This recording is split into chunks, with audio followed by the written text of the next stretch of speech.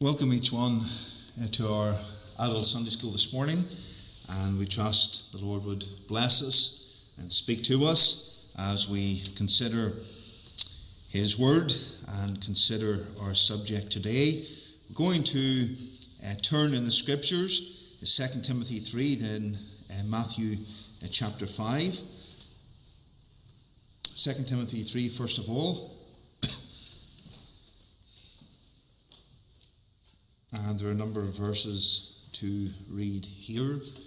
But before we do so, we'll seek the Lord in prayer. We'll ask for His blessing to be upon us. Our eternal God and Father in heaven, we thank Thee for the return of Thy day. We rejoice, Father, that we can be found here in Thy house, meeting with Thee, rejoicing in Thy goodness and in Thy grace to us. And we do pray that as we gather around Thy word and consider our subject this morning, that Thou would be pleased to bless it to us, to meet with us. We to remember the children, the teachers downstairs. Bless them, we pray, and may they have a blessed time as they sing Thy praises and consider Thy word also. Bless the services here today, we pray. Remember the radio broadcast as well that is going out at this time. Bless it to the honour and glory of Thy name. Father, do us good today and draw near to us, we pray, for Christ's sake. Amen. Amen. So we have two opening readings this morning, and we're coming to consider the persecutions in the early church, and we're going to split this up over a number of weeks, potentially, certainly next week as well. And so we'll read from 2 Timothy chapter 3, and commencing at verse 11. And we're just breaking in to this passage here, where the apostle is speaking about what he has endured for Christ. And it says, persecutions, afflictions, which came unto me at Antioch, at Iconium, at Lystra. What persecutions I endured! But out of them all the Lord delivered me. Yea, and all that will live godly in Christ Jesus shall suffer persecution. But evil men and seducers shall wax worse and worse, deceiving and being deceived. But continue thou in the things which thou hast learned and hast been assured of, knowing of whom thou hast learned them, and that from a child thou hast known the holy Scriptures, which are able to make thee wise unto salvation, through faith which is in Christ Jesus. All Scripture is given by inspiration of God, and is profitable for doctrine, for reproof, for correction, for instruction in righteousness, that the man of God may be perfect, truly furnished unto all good works. And then we'll turn to Matthew's Gospel, chapter 5, verses 11 to 12.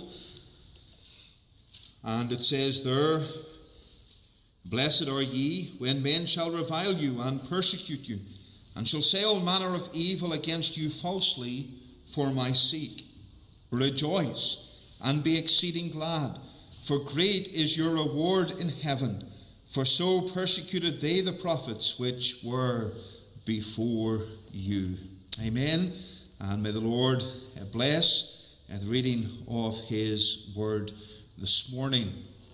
The New Testament record of the early church reveals the great and wonderful way in which the Lord worked through the apostles and others within the church to the extension of His kingdom and for the salvation of precious souls. And we see that the day of Pentecost there were souls that were saved and delivered from sin, and those individuals later on were spread around the ancient world, taking the gospel with them. The Apostle Paul then went into the cities of the ancient world with the gospel, and we see the great aim then of missionary endeavour to plant churches. And there we find in the book of Acts, as we have considered in the past, church after church being formed and set up and established. And the aim of gospel preaching, the aim of missionary work should be to plant churches. To plant churches, not to go into one area, see souls saved and never go back, but to leave a witness there for Christ a group of individuals, a church, to continue that witness of the gospel. And so as the church spread, opposition began to rise against it, originally from the Jewish authorities in Jerusalem, and then later on through the opposition of the Roman authorities throughout the empire, and then a little later on after that the opposition of the emperor himself. And so the Roman opposition was seen in cities perhaps where the Apostle Paul went to. It was seen those pastors in the early church who were persecuted, but it was also seen at the high stages of the empire. The high-ranking officials and the emperor himself persecuted the church. But the first acts against the church are seen in the book of Acts and Acts chapter 4. Here we have the healing of the lame man, Acts chapter 3. And then Peter and John are brought before the rulers. They're commanded to never preach, to not speak at all, Acts 4:18, to not speak at all nor teach in the name of Jesus. And so what did they do? They said, "For we cannot but speak the things which we have seen and heard." The gospel so burned upon their hearts. The gospel had so changed their lives.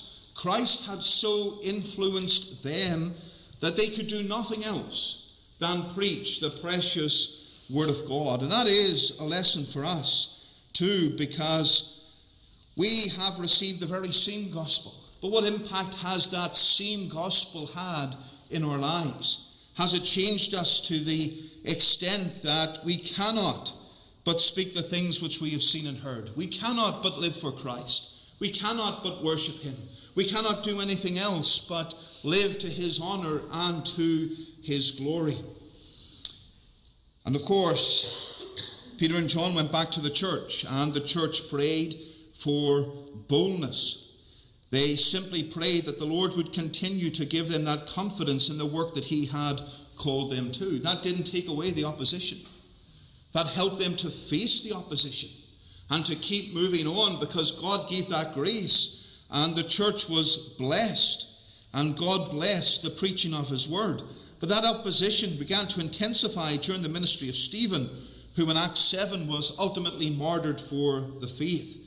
Acts 8, and we'll turn to that passage, Acts 8 verses 1 to 3. This passage records for us the persecution of Saul. And Saul was consenting unto his death, that is Stephen. And at that time there was a great persecution against the church which was at Jerusalem. And they were all scattered abroad throughout the regions of Judea and Samaria, except the apostles. And devout men carried Stephen to his burial, and made great lamentation over him. As for Saul, he made havoc of the church, entering into every house, and hauling men and women, committed them to prison. We see his fierceness here. We see the attitude that the Saul of Tarshish had toward the people of God. Acts 9 verse 1, and Saul, yet breathing out threatenings and slaughter against the disciples of the Lord, went unto the high priest. This is a man who hated Christianity, who hated Christ so intensely that he took his hand to harm the people of God. And we find, Acts 9, he was gloriously saved. We see the power of God in salvation. We see the grace of God. This was a man that deserved hell because he was a sinner. This was a man, we could say, deserved God's wrath, not only because of the original sin we all have through Adam, but he had took his hand against the people of God and was involved in their murder and was involved in their ill treatment. He raged against the church of Christ. But we see the mercy of God. And how encouraging that is for us to see that our Lord and our God is a merciful God. And much mercy was shown here towards Saul of Tarshish. And what happened? He was saved and delivered. And he himself then suffered this persecution for the cause of Christ. He suffered this persecution for the cause of Christ.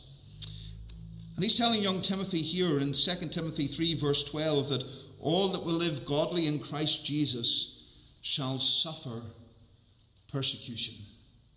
The world is against us. There may be times where it is easier to live, and we live perhaps in one of those times in Western society where it is easier to live as a Christian. But that has not always been the case. And it is certainly not the case in many regions of this world. Those that will live for Christ and glorify Christ and seek to witness for Christ will suffer persecution. In Acts 12, James, the brother of John, was killed by Herod. Paul faced opposition in his ministry. If we turn just to some of these references, Acts chapter 13 and the verse 50, it says, "But the Jews stirred up the devout and honourable women and the chief men of the city, and raised persecution against Paul and Barnabas, and expelled them out of their coasts." Again, opposition they were facing, persecution.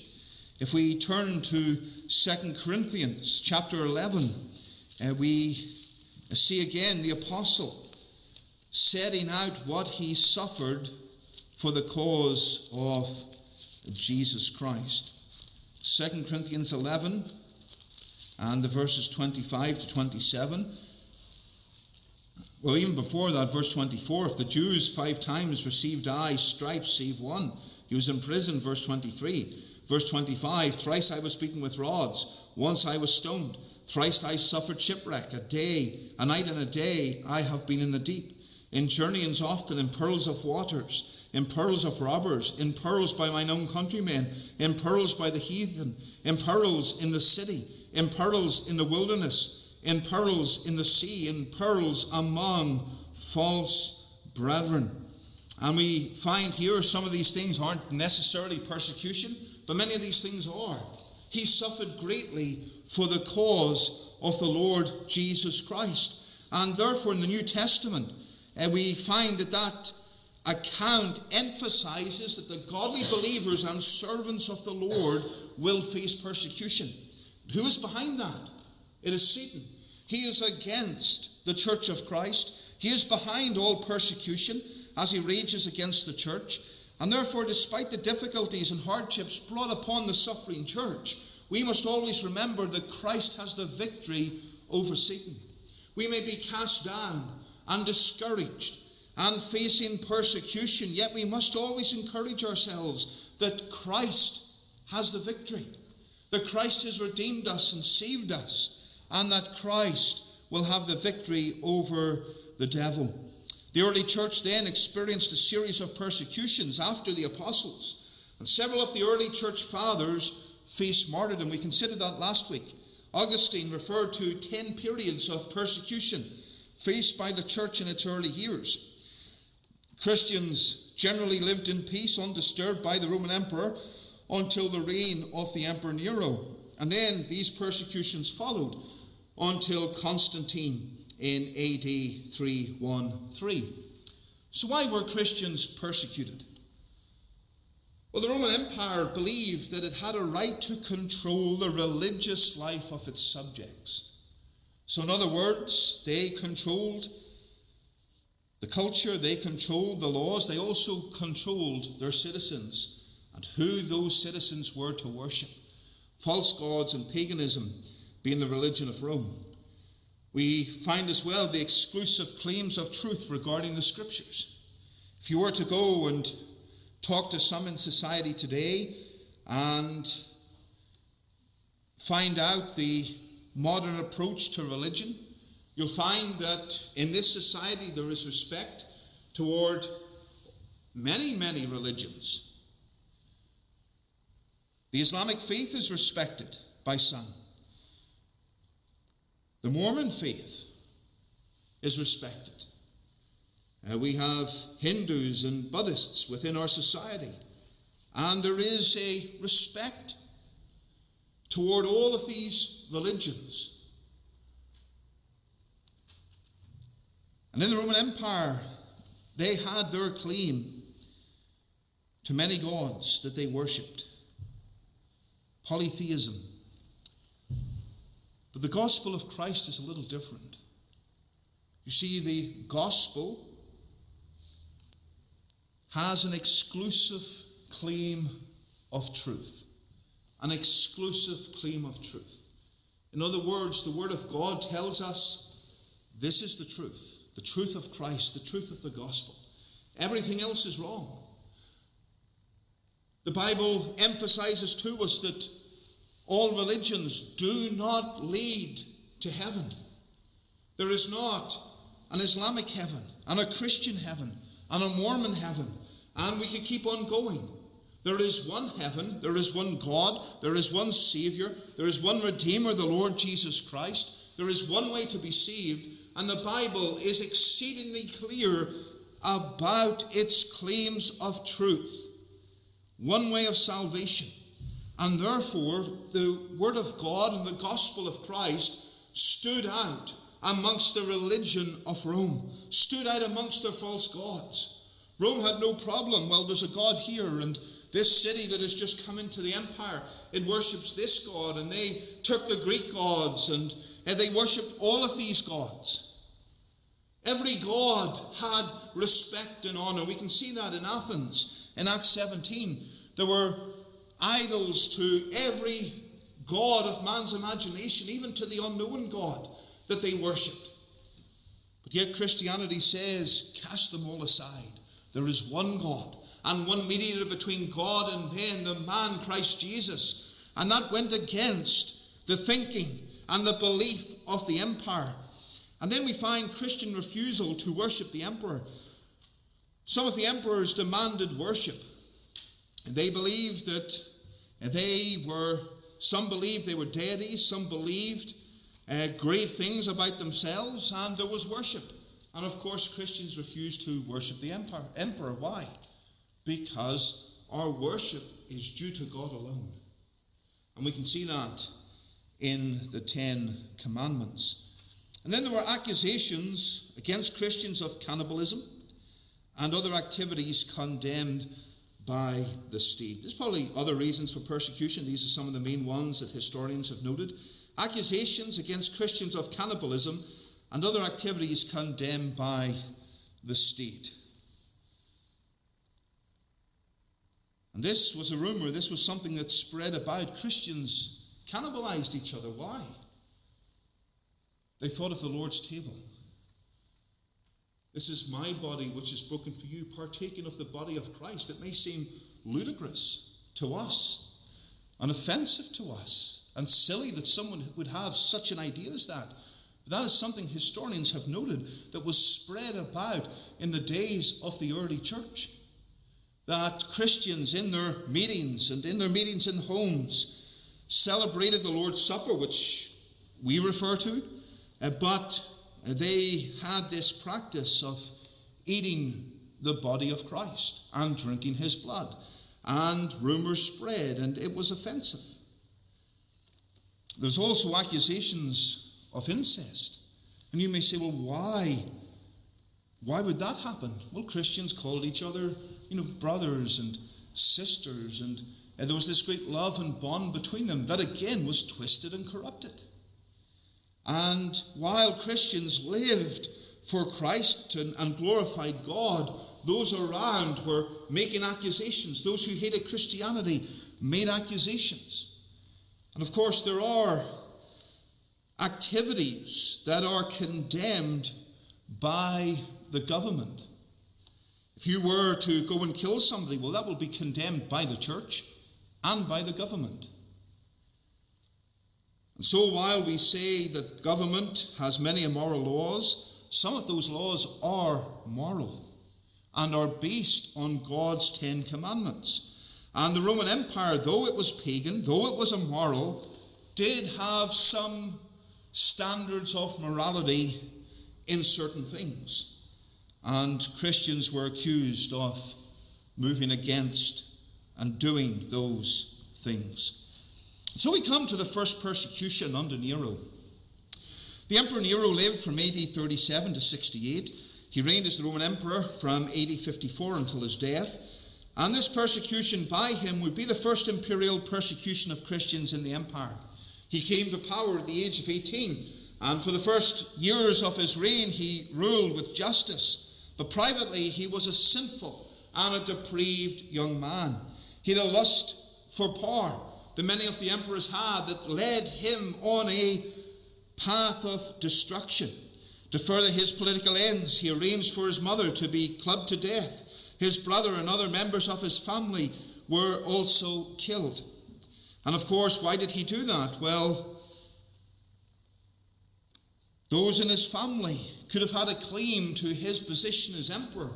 And therefore, as we see many times in the ancient world and in positions of power, to consolidate your position of power, you get rid of the opposition. And that's what he did, but the opposition were family members. In AD 65, he forced his tutor and special advisor to commit suicide. He was known as a playboy emperor who enjoyed all kinds of pleasures. He was a musician and a poet. He wrote his own compositions. He was keen on chariot racing. And so there were aspects of his character that seemed to be okay compared to his rage against Christians. The Great Fire of Rome began around July AD 64. This fire burned for 6 days. It reignited and burned for another 3 days. As a result of its spread, it's said that 71% of the city had been destroyed. Historians viewed it as inevitable due to Rome's tightly packed districts. Suggestions have been made that Nero himself started the fire as a reason to rebuild Rome. But Nero himself, being in a position of authority, was able to turn around and say, well, it's the fault of the Christians. And people listened. He blamed Christians, and then he used that as a reason to persecute the people of God. It is said that both Peter and Paul died during this first persecution, and Nero himself was referred to as a monster of wickedness. According to a Roman historian who wrote some 50 years later, the charge against Christians was gradually changed from that of having committed arson to that of disloyalty. And soon anyone who acknowledged the name of Christ was accepted as guilty. And countless number of Christians were subjected to death. In order to provide amusement to the citizens of Rome, Nero turned the tragedy into a show. Details of how Christians were made to suffer have been passed down to us again by historians. And he tells, this particular historian tells how the emperor dressed himself as one who rode a chariot, who mounted his chariot, who mingled with the crowds who had gathered to witness this spectacle. Christians were covered in the skins of wild animals and torn to pieces by wild dogs. Some were crucified. Others were nailed to trees. Others were covered with tar and set alight to act as human torches. And public opinion, there was strong feeling toward this. There are many who hated Christianity, but they saw the terrible and horrific sufferings of the Christians and had compassion.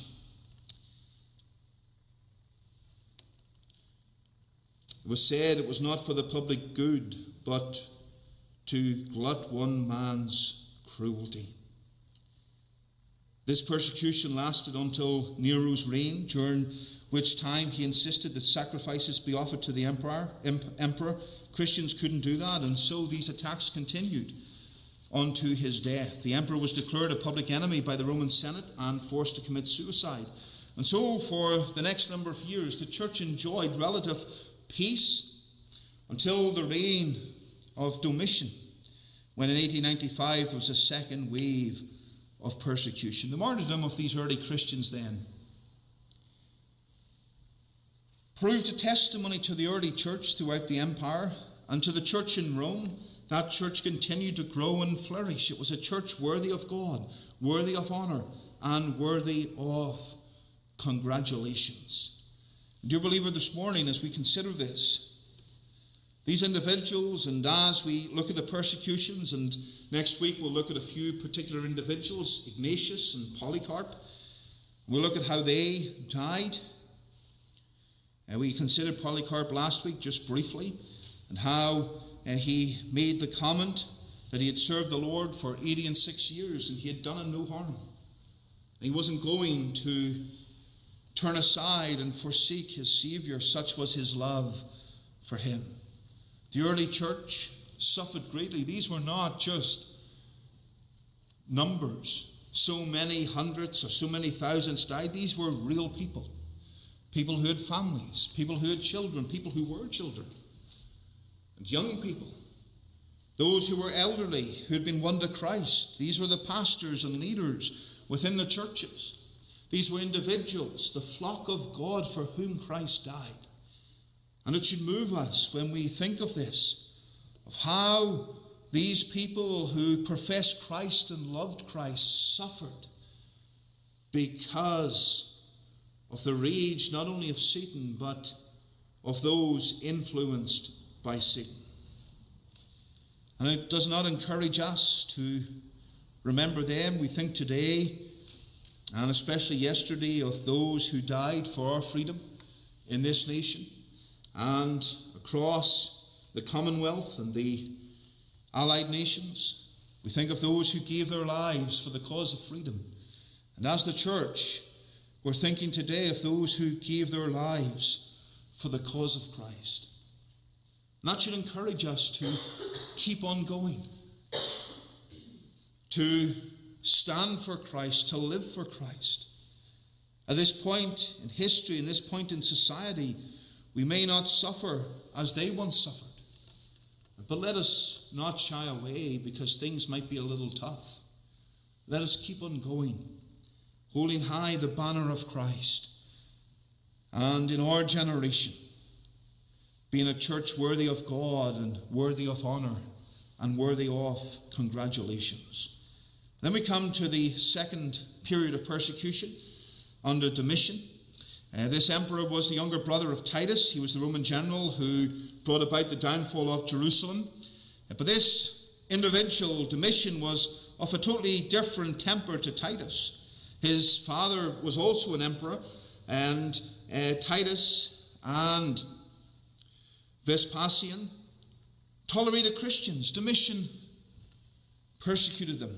He was regarded by historians as Nero being reincarnated. Now, we don't believe in reincarnation, but the historian said it was as if Nero had come back to life, insofar as he intensified this persecution. He was a man who sought to execute Christians and those who were nearest and dearest to him, again, members of his own family, those who could take power away from him. And man, we see this in the emperors. Man is corrupted by power. Man desires power. And when he gets that power, he wants to keep hold of that power. He accused Christians of a mixture of Judaism and atheism because they had no visible images, because they refused to acknowledge the many Roman gods, therefore they were atheists, and they were considered to be pagans by the pagans themselves because they seemed to have no gods at all. And despite opposition, Christianity in the time of Domitian made great strides in the empire. There were those who were converted to Christ, even among the royal household, it is said. And God purifies his church during persecution. We can think of those who endured great periods of persecution and the great faith they had in the Lord Jesus Christ. If persecution came upon the church today, we would see those whose faith was real, those who truly believed. When persecution comes, the false converts will bow the knee to the authorities. They don't want to face persecution. They're not truly converted. They don't truly love the Savior. But it's those who love him who will stay. Those who love the Savior who will keep on going for him. This emperor as well, Domitian, also encouraged the cult of emperor worship. And that had been making progress throughout the empire for some time. And it gave the emperor a place amongst the gods. They were urged to offer worship to him. And Domitian himself decreed that all subjects should address him as our Lord and God. And of course, when that didn't happen, he was not happy. Some of the emperors, they varied on whether they tolerated this or not, but this was an emperor who demanded it and persecuted Christians because they refused to worship him. And they also were persecuted because of some vague or superstitious fear that he entertained regarding the Savior, the one who was to obtain the empire of the world, the one who was the king of the world. He also suspected and accused Christians of practices such as cannibalism and, of course, incest as well, going back to what we said earlier. And during this time, there were those whose faith was shown to be light, to be fake. Faith that was really just there in the surface, but there was nothing deep. They conformed to the requirements of the state, but there were those who stood firm. Dear believer, the question comes to us today. If we were to face such persecution, would we stand firm for Christ? Would we stand strong for him? Would we follow in the path of those who had gone before, those who had stood for the cause of Christ, out of love to their Savior? Many Christians met their deaths at the hands of this cruel emperor. However, his end drew near. He had a habit of writing on a roll the names of those who were sentenced to death. This roll was kept carefully in his own possession. However, the story is told that while he slept one day, the roll was discovered by a child, and it was given to the empress. She was astonished to find her own name on that list, sentenced to death. Death would be coming at some point in the future, and shortly afterwards, Domitian was murdered by 2 members of his own household. Such was the corruption and the wickedness within homes, within families. I think in our own circumstances, we can safely go home without our spouses desiring to do away with us in this fashion. We live in peace. There's not the same corruption and wickedness and lust for power. But yet in these families and in these royal households, such was their lust for power. And it led to bloodshed. Led to a breach of thou shalt not kill. Men that lived for sin, men that lived for themselves, men that lived for power, men that hated Christ and hated his church. Eusebius of Caesarea said this about Domitian's persecutions. He wrote a history of the church, and he said that his horrible cruelty struck down many victims. In Rome, he put to death large numbers of distinguished, high-born men of great achievements without a fair trial. He banished countless other eminent men for no reason at all and seized their property. And then at the last, Domitian showed himself to be an emperor who walked in the footsteps of Nero for his hatred and hostility toward God. Indeed, he was the second emperor to organize a persecution of us Christians, although his father had harbored no evil designs against us. After 15 years of Domitian's rule, Nerva became emperor.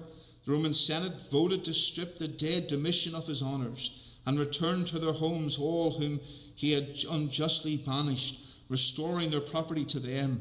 The historians of the time record this.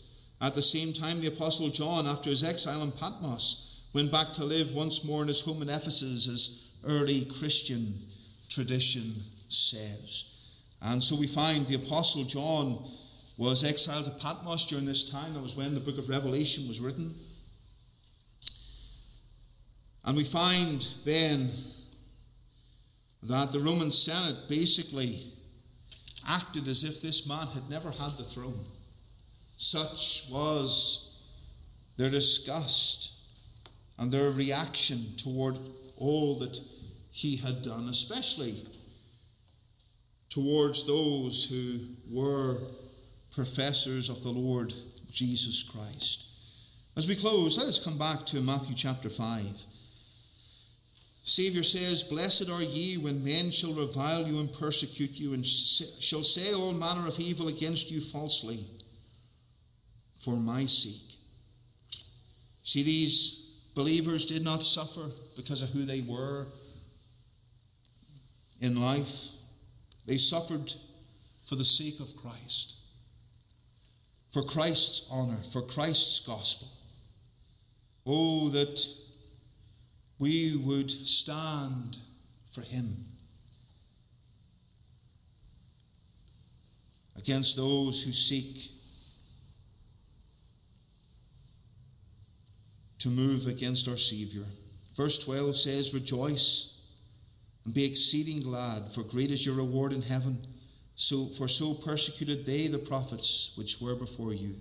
There's persecution of the prophets, persecution of others, and the Savior says, if this happens, rejoice, be glad. You're in good company. Great is your reward in heaven, because the prophets, those faithful men, were persecuted before you.